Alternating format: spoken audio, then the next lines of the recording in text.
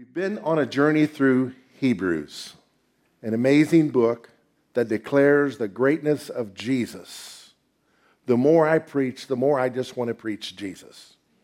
If I could go back, I would have preached a whole lot more Jesus. Less topical, self-help pep talks, and more meat of the word, Jesus. Amen. It starts out, God who in time past has spoken to us through the prophets in these last days has spoken to us by his Son. And he takes off declaring the glories of Jesus, how he's greater than the angels. He's greater than the prophets. He continues to the point of saying he's greater than Moses. He's greater than Joshua. He's greater than the sacrifices in the temple. When we get done with this book, we'll be amazed at all that we've learned. We've learned last week he's a great high priest. Do you know you have a high priest in heaven? Jesus, whoever lives to make intercession for you. I believe this is a transcribed sermon or sermon series. That's why it's so unusual the way it's written. So we're breaking into the paragraph, Hebrews chapter 5, verse 9, talking about Jesus. And having been perfected through the things he suffered, he became the author of eternal salvation to all who obey him, called by God as high priest, according to the order of Melchizedek. Now he's going to talk about that more in chapter 7. He says, of whom we have much to say and hard to explain, since you have become dull of hearing. Now he shifts gears out of concern for the spiritual condition of the hearers of this sermon, of the readers of this book. And therefore, this book is as relevant today as ever was. Talk about a dull of hearing people. They could care less what the Word of God says. They could care less that Jesus has given gifts to us, apostles, prophets, pastors, evangelists, and teachers. They could care less that we are to be equipped for our ministry. They just want a pep talk and go on and let me do my God thing this month and leave Jesus out of my personal life. Our culture really wants to cram Jesus into your religious segment in your life, in your church buildings, where he has no influence in the marketplace. Where did that start? I think that started in the church. We as a people kind of liked it that way ourselves. Some church services, the best thing about them is when they're over. It's like the end of a sauna. There's this sense of relief, that rush you get that you can't get unless you go to church. May God help us not be that kind of church. So he goes on and approaches them on their personal condition. We got to put ourselves in the seat, listening to the preacher. Verse 12. For though by this time you ought to be teachers, you need someone to teach you again the first principles of the oracles of God. Can you imagine someone who's been in college long enough to be a teacher and they still don't know the alphabet? That's what he's saying. For though by this time you ought to be teachers, you need someone to teach you again the first principles of the oracles of God. And you have come to need milk and not solid food.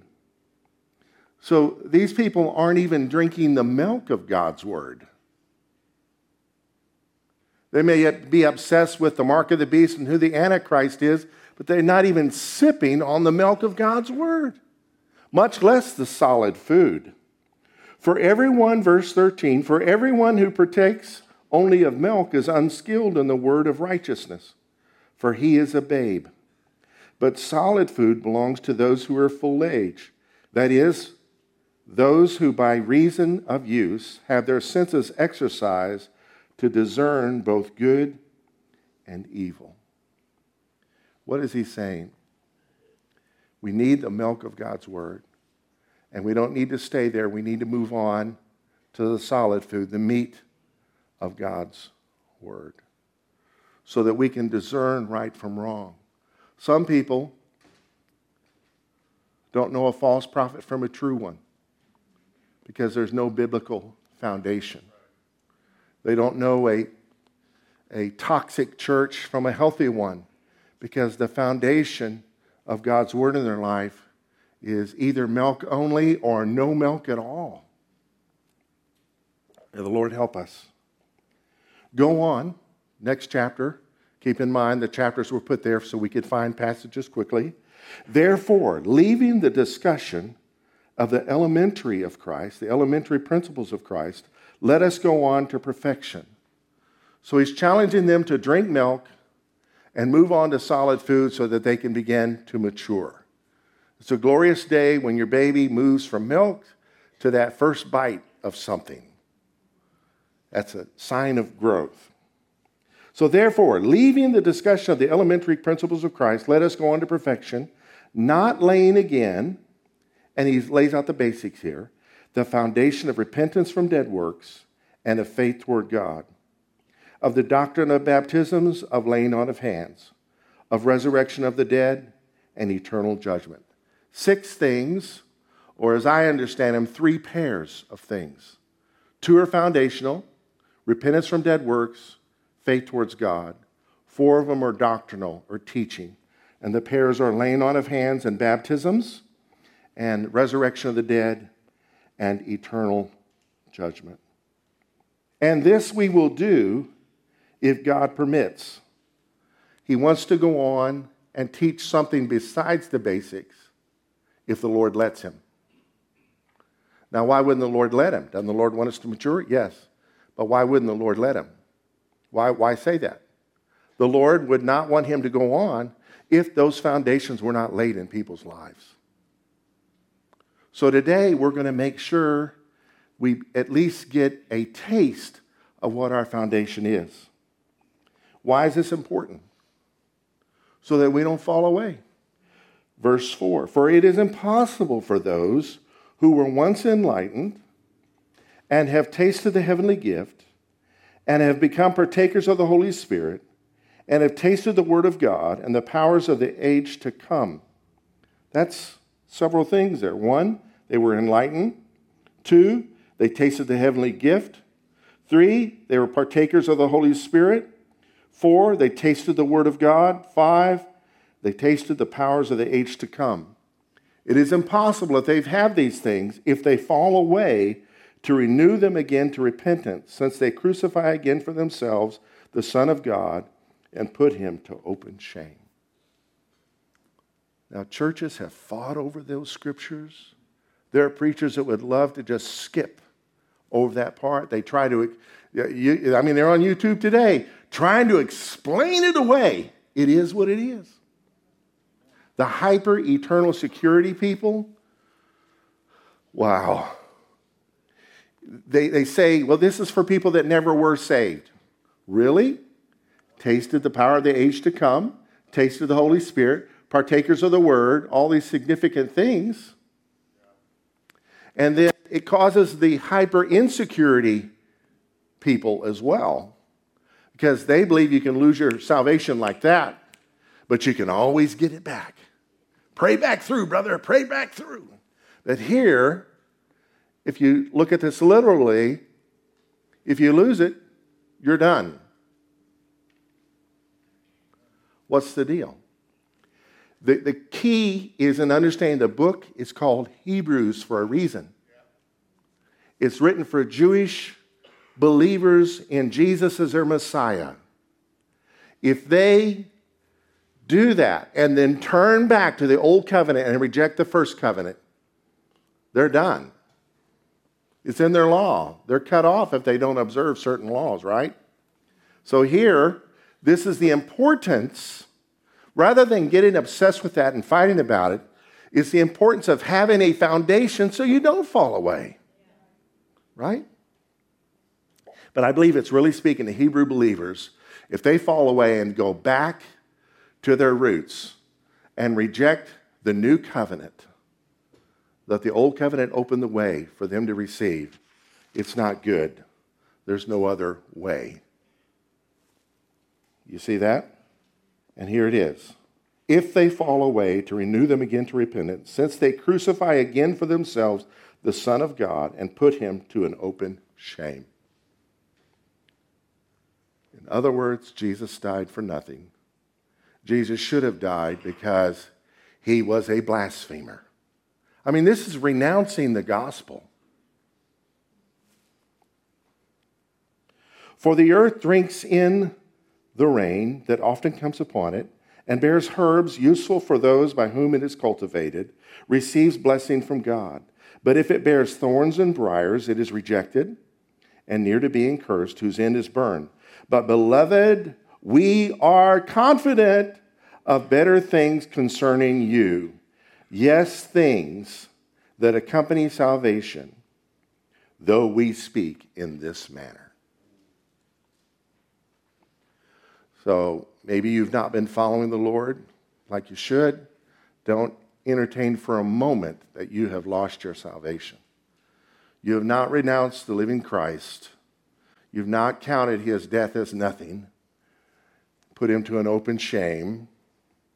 And the fact you're concerned about it is an indicator you need to repent and obey the Holy Spirit. You got it? Now, on to the sermon. The foundation, the elementary principles of Christ. Literally, the elementaries of Christ. What are they? Here they are. Let us go on to perfection, not laying again the foundation of repentance from dead works, faith towards God. Now, some people attempt to explain these away. Well, we're not supposed to lay that again, so let's not go over it. Oh, really? Once it was laid in the church, there's no longer a reason to review? What about your life personally? Have you ever heard or gone through these principles and studied them? There are also those that preach and teach that this is Old Testament stuff and not for us today. So he's saying, don't go back to the Old Testament. He is saying that. But these are the principles of who? Christ. What did Christ do for us? He gave us a new covenant. These are his principles. They're based in the old covenant, but they have new covenant reality. Repentance and faith has always been the way God relates to mankind. Noah found grace in the eyes of the Lord. He turned from the wickedness of his generation. That is repentance. And if anybody had faith, he did. To work for 100 years on a boat in a place that had never seen rain, big enough to inhabit all that it was built for. He is a man of faith, repentance and faith, right? Abraham turned from his father's house, turned from the idolatry of his kinfolk to follow the will of the one true God. That's repentance. Faith, oh my goodness, was his faith tested. Repentance and faith. We see it in the life of Isaac. We see it in the life of Jacob. We see it in the life of Joseph and his brothers. And we see it in the life of Moses, who brought the Torah. He turned from the wickedness of Pharaoh. He chose to not enjoy the pleasures of sin for a season, for the things he believed in. So God has always related to us through repentance and faith. At the fall of man in the garden, there was no repentance. It was blaming. The woman you gave me, the devil made me.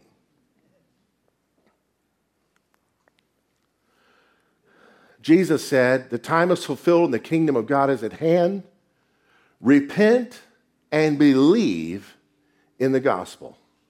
There is repentance and faith. On the day of Pentecost, when the church was born, the Holy Spirit was poured out on the followers of Jesus, those that had repented and believed in him. And Peter preached the first gospel message, declared the glory of the resurrection, compared Jesus to David, which was awesome. David's tomb was inhabited. Jesus' tomb was empty. A lot of people don't know this, but the anniversary of David's death is on the day of Pentecost, or Shavuot, the same day. So it was on their minds. And when they asked him, what shall we do? It was because they were convicted in their heart. They believed what they heard. And so the next step for them was repent. So there's repentance and faith right there. And of course, he goes on and tells them to be baptized and receive the gift of the Holy Ghost. So this is our foundation. Not let us go on to perfection, not laying again the foundation of repentance and faith. If you don't believe in the Lord or you've not turned from your wickedness, this foundation is not in your life. But if you have, it's time to go on. Go on. Stop going around in a circle. I believe in Jesus. I believe in Jesus. We do believe in him. Now let's obey him, right? All right. So the foundation is of repentance and faith.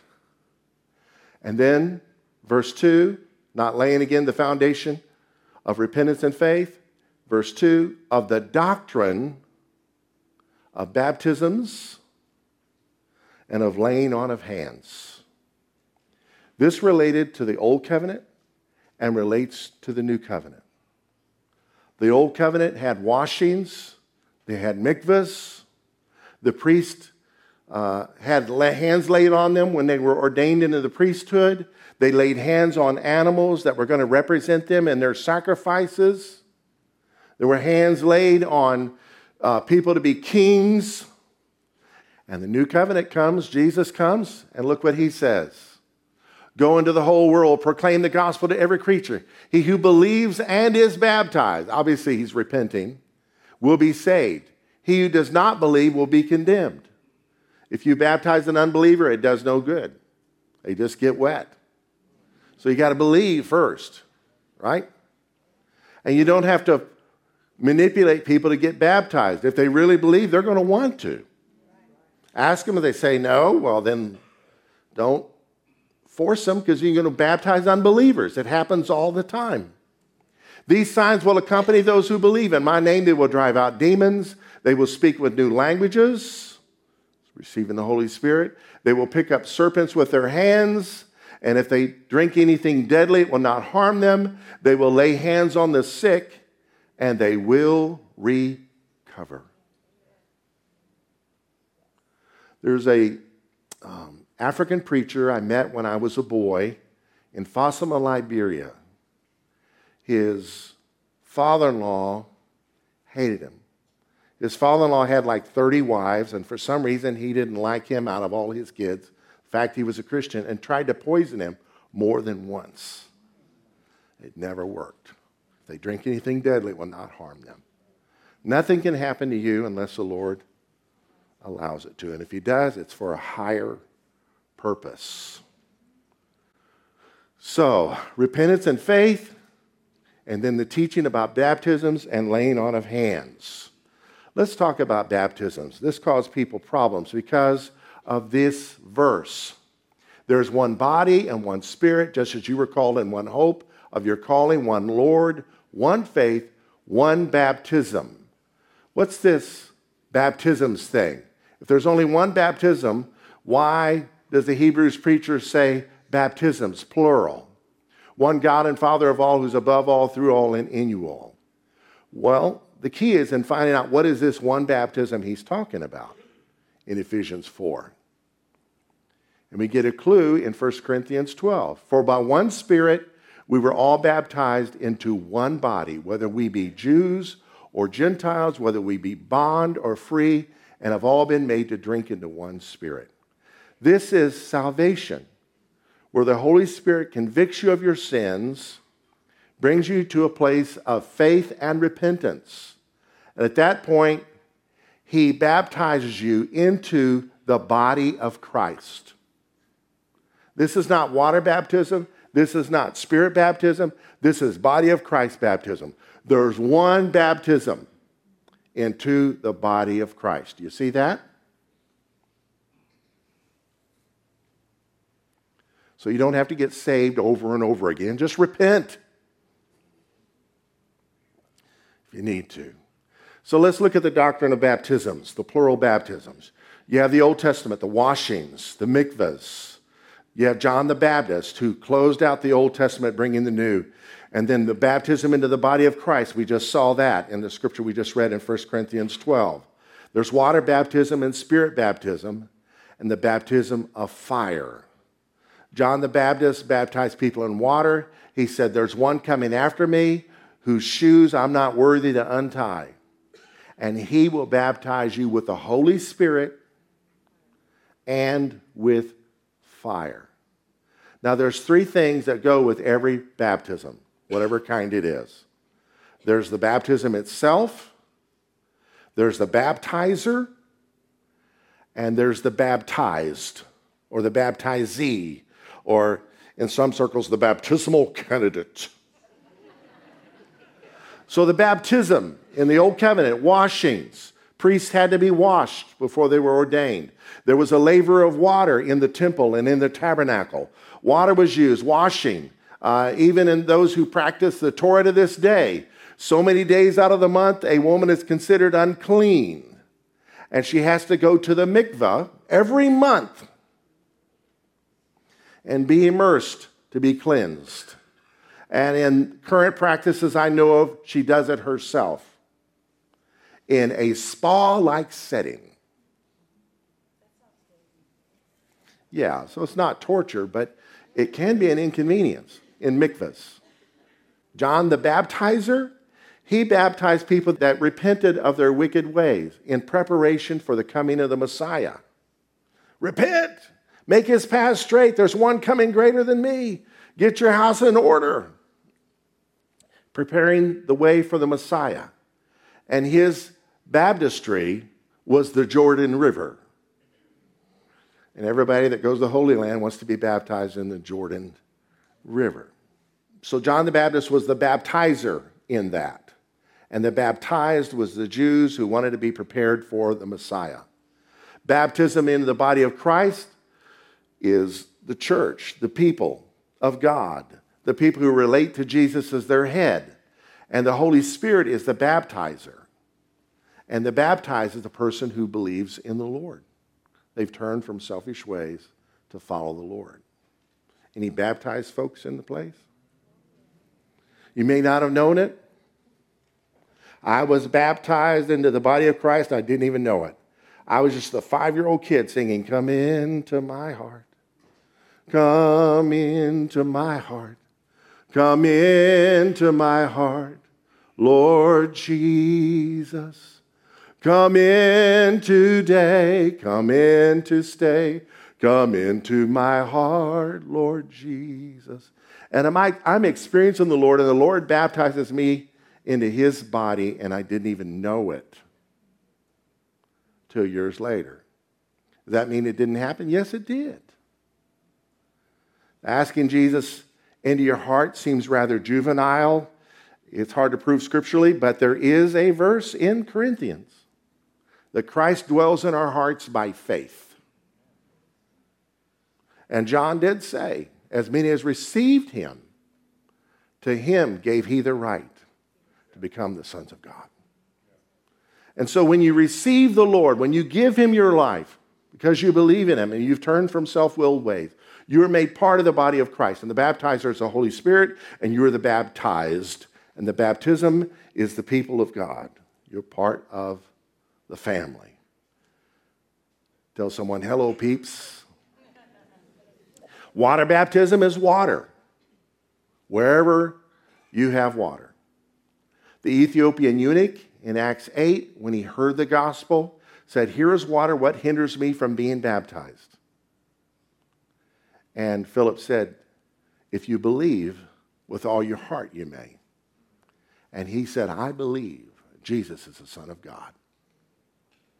And they got in the water and baptized him. So baptism by immersion. It's a picture of the burial of Jesus. We believe he died for our sins and he was buried. He was immersed in the ground, hidden away in a tomb, and then arose from the dead. And so we go into a watery grave and rise up to walk in the newness of life. If you've not had the joy of being baptized in water since you have become a believer, I encourage you to consider it and pray about it. Now, I have to cover this. What about sprinkling if there's no water to immerse? I had the opportunity and refused and regret it to this day. I was a assistant pastor of a church in Houston, the World of Faith. And the World of Faith had a baptistry with neon lights hanging over it. It's a wonder we didn't get killed. The neon lights said the Lord's Prayer. Anyway, one night I got a call to go see someone in the hospital. It was about 2 a.m. It was a young man, 21 years old, with cerebral palsy named Johnny Duck. Johnny Duck's limbs were completely withered. He was breathing on a trach, and he had had a spiritual experience. He saw the Lord Jesus Christ. He believed in him, and he wanted to talk to somebody about it. So they called the church and asked for a preacher, all right? And so anybody else could have done it, but I'm the one that got the call, and I went and did it. I prayed for him to be healed. I prayed for him to go on and receive all that the Lord had for him, and then I went home, went back to bed. The next day, the family called, wanted to see me again. He had seen the Lord again, and the Lord told him to be baptized. So I spoke to the nursing station, and they said, there's no way you're immersing him in water without a court order. You're going to have to see a judge. So I went in the chapel. I said, Lord, there's no way I'm going to go to a judge for permission to obey your word. Baptism is your will. I ask you to heal him in Jesus' name so I can baptize him. So I told the family I couldn't. They said, well, can't you at least sprinkle him? Oh, no, that is not scriptural. The word baptize means to immerse, to submerge. It's used in Greek language when you dye a garment. Went home, he died the next day. I felt so bad. The only preacher the family knew was me, so I got to preach his funeral, and the house was packed with people.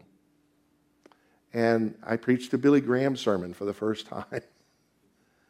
And the Lord used it. But looking back on it, I wish I had sprinkled him and told him, if the Lord raises you up, then we can follow through and immerse it. Why? It would have given him the joy of obeying Jesus. Jesus had told him to do something, and I took the joy out of his sails, the wind out of his sails. How can a crippled guy in a hospital on IVs and a trach and oxygen, how can he obey Jesus? By at least getting a symbol of baptism. Now, I know there's water in heaven. If you don't believe it, read your Bible. So if it's that important, when he got there, they immersed him, because we know he had a new body, right? But it was a learning experience, and I share that with every preacher I get a chance to. And more than once, they thank me later. Thank you so much. I was in the same position, and I'm so glad I heard your story and didn't allow my beliefs to get in the way. So is that okay? You still love me? Yeah. Pastor's a compromiser.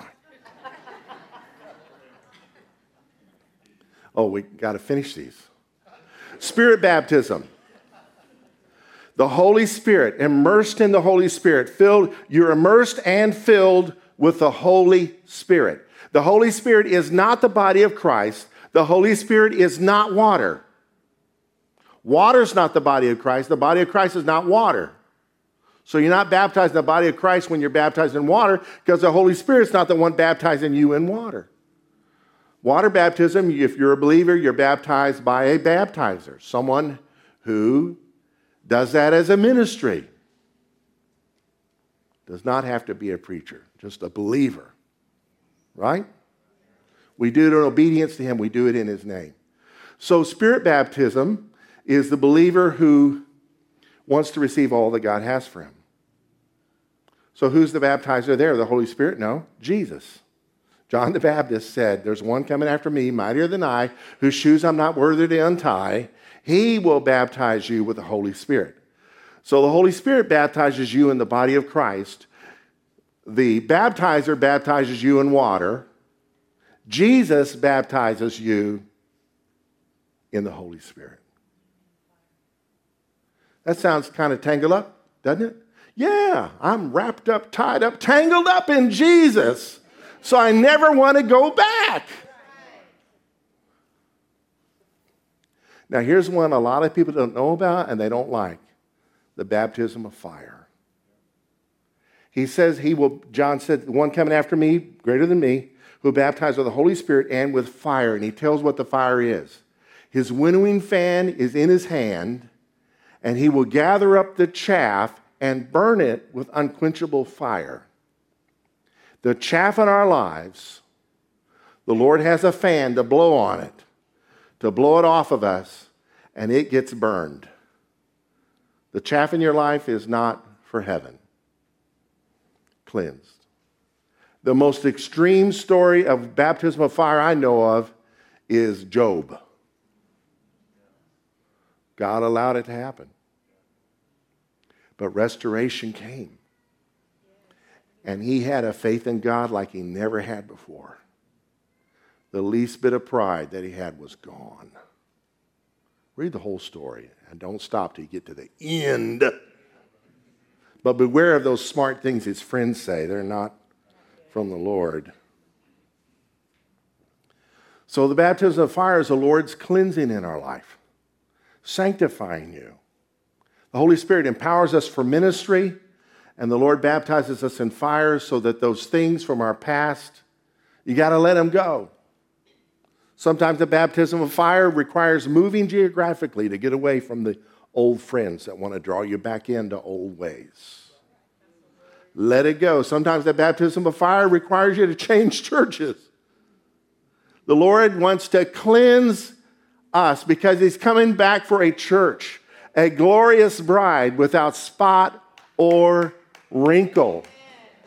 Sometimes the baptism of fire is someone coming to you and confronting you about an error in your life, or a speck in your eye, or an offense that they have, and you have got to swallow your pride and go through the process. Come out the other side, you're a whole lot more like Jesus. All right, so that's the doctrine of baptisms. Then we have the resurrection of the dead and eternal judgment. This is Old Covenant theology and New Covenant theology. Now, the word resurrection is nowhere to be found in the Old Testament. Did you know that? The word's not in there. It's all over the New Testament. But the truth of the resurrection is all through the Old Covenant. Look at what Daniel said in Daniel 12. Many of those who sleep in the dust of the earth will awake, some to eternal life, and some to shame and eternal contempt. So there's resurrection and eternal judgment. We live in respect of an almighty God, knowing he will raise us up and will judge everybody. Some to eternal life, some to eternal shame. Jesus said, "Marvel not at this, for the hour is coming, in the which all that are in the grave shall hear his voice, and it shall come forth, they that have done good unto the resurrection of life, they that have done evil unto the resurrection of damnation." In Matthew 25, Jesus tells of a day when all will stand before the Lord, and he'll divide the sheep from the goats. To the goats he'll say, "I was hungry, I was naked, I was thirsty, I was sick, and you met none of my needs." And they'll say, "When did we see you like that?" He'll say, "Inasmuch as you did it to the least of these, you've done it to me." But to the sheep he'll say, "Enter in to the life my Father has for you. Because I was naked and you clothed me. I was thirsty, you gave me drink. I was hungry, you gave me food. I was in prison. I was sick and you visited me." Lord, when did we see you naked or thirsty or hungry or sick? Inasmuch as you did it to the least of these, you did it to me. So we'll be judged on our treatment of our fellow man. So part of the baptism of fire is to get rid of those things that would make heaven earth too. The scriptures used to teach purgatory is actually baptism of fire scriptures for now, in our life now here on earth. This is our purgatory. Let us go on to perfection, not laying again the foundation of repentance from dead works, of faith toward God, of the doctrine of baptisms, of laying on of hands, of the resurrection of the dead, and eternal judgment. And this we will do if God permits. Now, this is our foundation. But the milk of the Word is the foundation of this foundation. And the milk of the Word is God's love for you. May He so impact you with His love that you can't help but love everybody. Look at a couple other passages about milk. We had read this at the beginning of our text. For though by this time you ought to be teachers, you need someone to teach you again the first principles of the oracles of God. You've come to need milk and not solid food. For everyone who partakes only of milk is unskilled in the word of righteousness, for he is a babe. But solid food belongs to those who are full age, that is, those who by reason of use have their senses exercised to discern both good and evil. 1 Corinthians 3, verse 1 through 3, brothers, I was not able to speak to you as to spiritual people, but as people of the flesh, as babies in Christ. I gave you milk to drink, not solid food, because you're not ready for it. In fact, you're still not ready. And here's the sign that we're not ready for solid food. Because you're still fleshly. And here's the sign of fleshliness, carnality. For since there is envy and strife among you, are you not fleshly and living like unbelievers? Envy is a problem in the church that nobody has.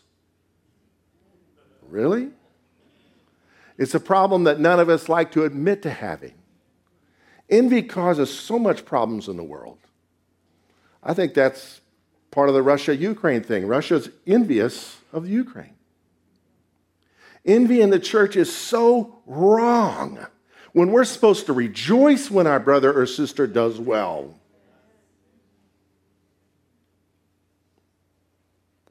If there's certain things in your life that make you envious, make some changes. Some people need to cancel their Facebook accounts. Oh, pastor's getting all up in our business. I mean, let's face it, if you're getting hit with envy every day and praying every day, that's good. But why not make it a little easier for yourself, you know? If you keep tripping over your shoestrings, stop and tie them up. Right? Peter seconded the motion. Therefore, laying aside all malice, all deceit. And the word all is implied because he's already said it twice. Hypocrisy, envy, and all evil speaking. So all malice, all deceit, all hypocrisy, all envy, all evil speaking. As newborn babes, desire the pure milk of the word that you may grow thereby, if indeed you have tasted that the Lord is gracious. That the Lord is gracious. That the Lord is gracious. Sometimes we forget the mercy that God has extended to us. That in ourselves, there's nothing but absolute wickedness. Totally depraved we were. That's why the Son of God had to die for us. And in His grace, God extends that as full payment for our wickedness. We are blessed. We say blessed, blessed, blessed, blessed, blessed, blessed. We forget it. If we've tasted the Lord is gracious, let's lay aside all this CRAP stuff. I really just want to zero in on envy today. I feel like Dan Moeller. Let it go. You got milk? Yes, I got it, Pastor. Well, next question. You got meat? Jesus said, my food is to do the will of Him who sent me and to accomplish His work. He made that outside of a Samaritan village at a well. The village had a well, but outside the village was another well that a Samaritan woman of shame, she'd been married 5 times and she was shacking up with man number 6, or who knows, maybe there was 7 and 8, and she was man number 9. We don't know, but the man she was with, she wasn't married to. She came there in the heat of the day when women didn't get water, and the Lord ministered such words of life and grace and love to her, and she rushed off to the village to say, come here, man. What, another man? The Lord stayed there because of her ministry. 3 days of ministering words of life to people. To the Samaritan people that the world hated. The Jewish world hated. The religious people hated. His disciples had gone into town to buy food. They came back and said, Master, eat. He says, I have food to eat of which you know not of. He said, did someone bring you food? No. My food is to do the will of him who sent me and to accomplish his work. What is our meat? Is it knowing who the Antichrist is? Is it understanding the third element of the fourth cycle of the 16th season of the next move of God? No. It's knowing what God's purpose is for your life and doing it with your whole heart, no matter what it costs you. We've got to have a foundation so that we can go on. Romans 12. I beseech you, therefore, brethren, by the mercies of God, that you present your bodies a living sacrifice, holy and acceptable to God. In the old covenant, a sacrifice had to be perfect or it wasn't accepted. That's the beauty of Jesus. He was a perfect sacrifice. Now we're called to be living sacrifices. But not at first. We're called to be recipients. We're called to be spiritual babes. We're called to soak up all the glorious truths of the love of God for us and get healed up. And he heals our scars and makes us like himself. Calls us. And then the day comes when he sends us to do that thing. In the old covenant, it was not kosher to eat milk products with meat. Had to keep them separate. A kosher pizza has cheese, no meat. It's a veggie pizza. If it was a meat pizza, there would be no cheese. Right? In Christianity, this is important. People get meat confused with milk. If you want God to love you, you got to go to the mission field. If you want to taste the grace of God, you got to give in this offering. If you want to be loved, you got to pay the price. You want to be called, there's a cost. It's all mixed up, you see? No. He freely brings us into the kingdom. He freely gives us his grace. He freely loves us without condition, like we are, warts and all. If we were brought into the temple as a lamb, we would be rejected. Get this blind, lame thing out of here. The Lord loves us. Case closed. Saved by grace alone. Through faith alone. But faith, if it is faith, doesn't stay alone. Noah's faith didn't stay alone. Here comes along good works, building this ark, right? But let your security be established. If you're constantly wondering whether or not you're saved, do not go to the mission field.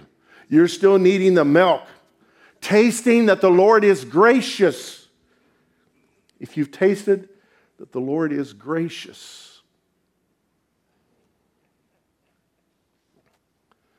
Malice, deceit, hypocrisy, envy, evil speaking is present in our lives because we need to taste the graciousness of the Lord.